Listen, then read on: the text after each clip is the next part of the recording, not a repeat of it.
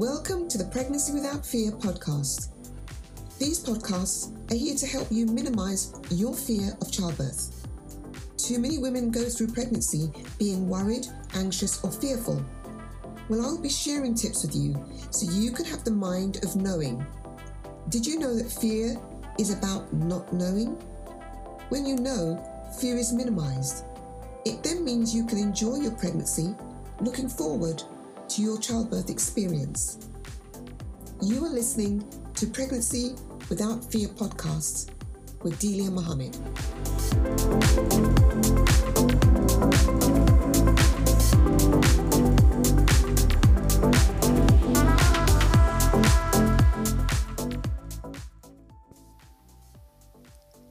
Welcome to another episode of the Pregnancy Without Fear podcast. Thank you so much for tuning in. This is going to be a solo cast episode.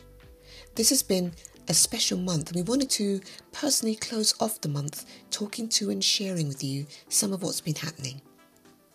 Oh my God, we've had a fantastic 4 weeks. And one of the major reasons for this is that we realised that April had been designated as Caesarean Section Awareness Month. You know, we're living in an amazing period, a time of female empowerment where glass ceilings are being shattered every second. What's amazing about this period isn't that we as females have suddenly been bestowed with a newly discovered sense of importance. No, that's silly, because we've always been important. It's just the fact that at no time like this have women been able to connect around the world. I happen to come across a beautiful blog on Female Factor website by Tanya Sternbauer asking the question, why women's networks are crucial. Mind you, the blog isn't actually written as a question, but if you ponder on it, it actually is. Are women's networks crucial? And if they are, why? I don't want to give away her entire blog. You should read it in the link in the podcast description. But she summarises it this way. Women's networks are crucial for equality. They provide close connections to other women who might encounter similar struggles, while still creating a diverse enough environment for personal and professional growth. I couldn't agree more.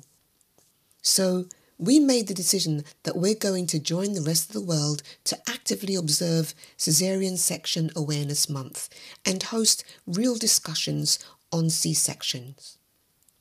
Every Thursday throughout April on our Instagram IGTV channel, we invited and spoke with professionals, birth professionals, on caesarean sections. These sessions were extremely well received, providing a live forum where we were able to have questions asked from women around the world and create new relationships and friends.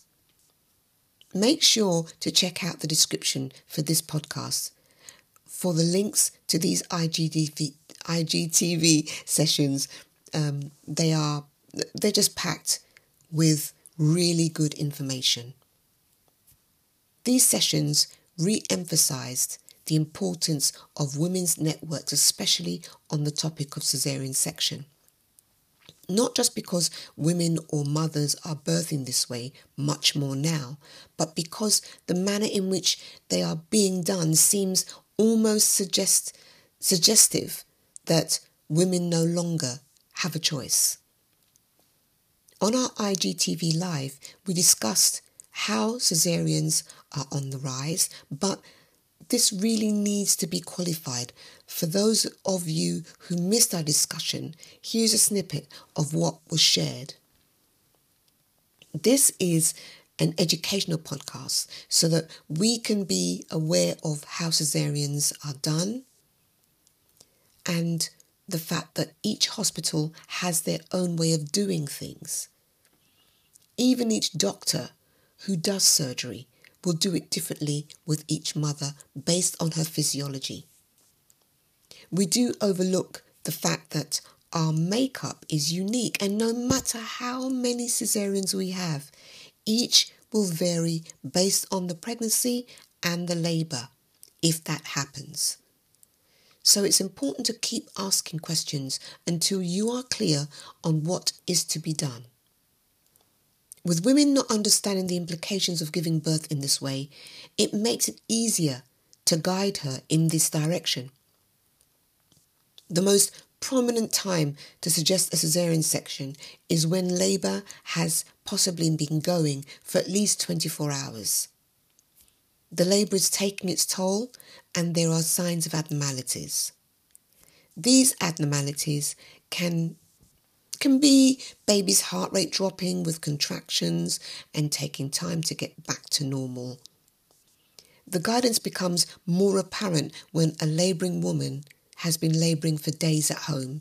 She goes in because she feels that things are happening, only to find out that she either hasn't dilated or she hasn't dilated enough to be where they can label her as or should I say label it as her being in established labour. So now she's in the hospital and she now has to possibly mentally fight her way out of hospital to go back home if that's the case. Or whilst being monitored, an abnormality pops up that then opens the door to having to stay. There is no turning back in that scenario. Not being in her own territory takes her power away. Many mothers have regretted going into hospital when they did. It was a case of, if only, maybe I should have listened to. We're aware a caesarean section is major surgery. The Royal College of Gynecologists, the RCOG website, states that more than 1 in 5 women currently have a caesarean in the UK. That half are emergency and the other half is planned, and that many women have more than 1 caesarean.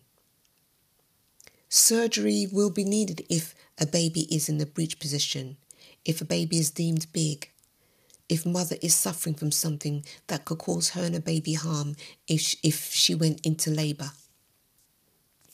With this, doctors have said that a big baby being vaginally birthed could cause a baby's shoulder to be stuck.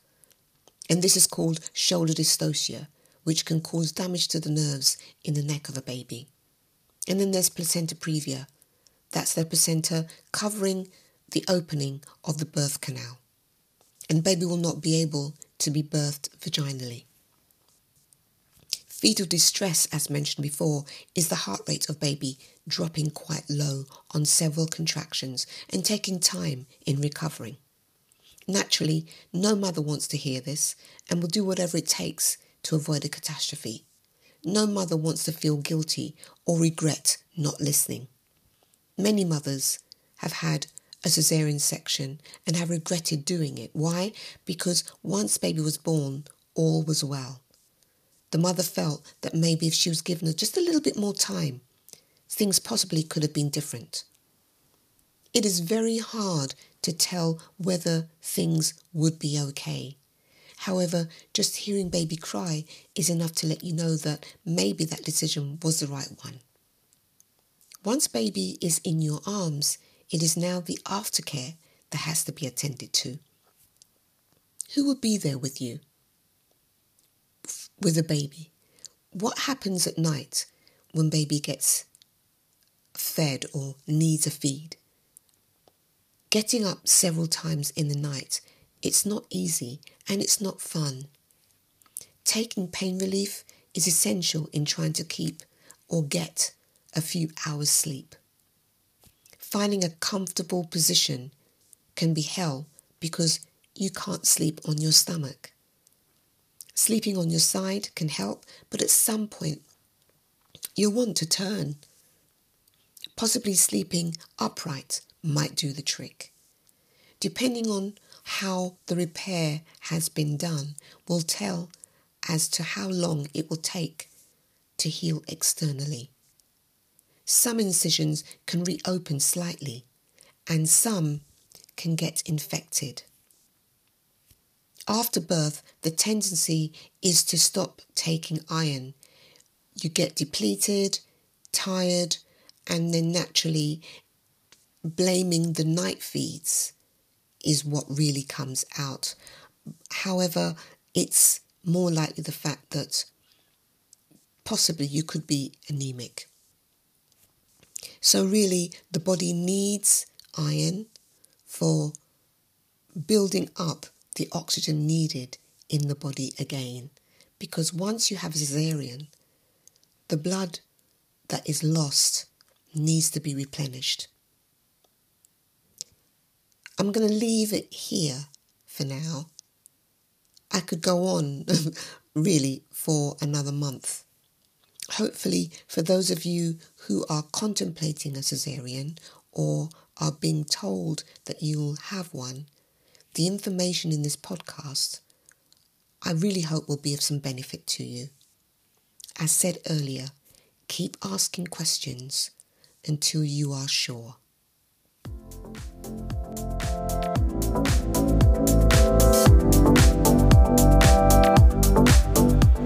You have been listening to Pregnancy Without Fear podcast with me, Delia Mohammed. If you want more information from today's episode, you can find our show notes page at www.pregnancy-without-fear.com. Your vote of confidence and support means the world to me. Thanks so much for listening.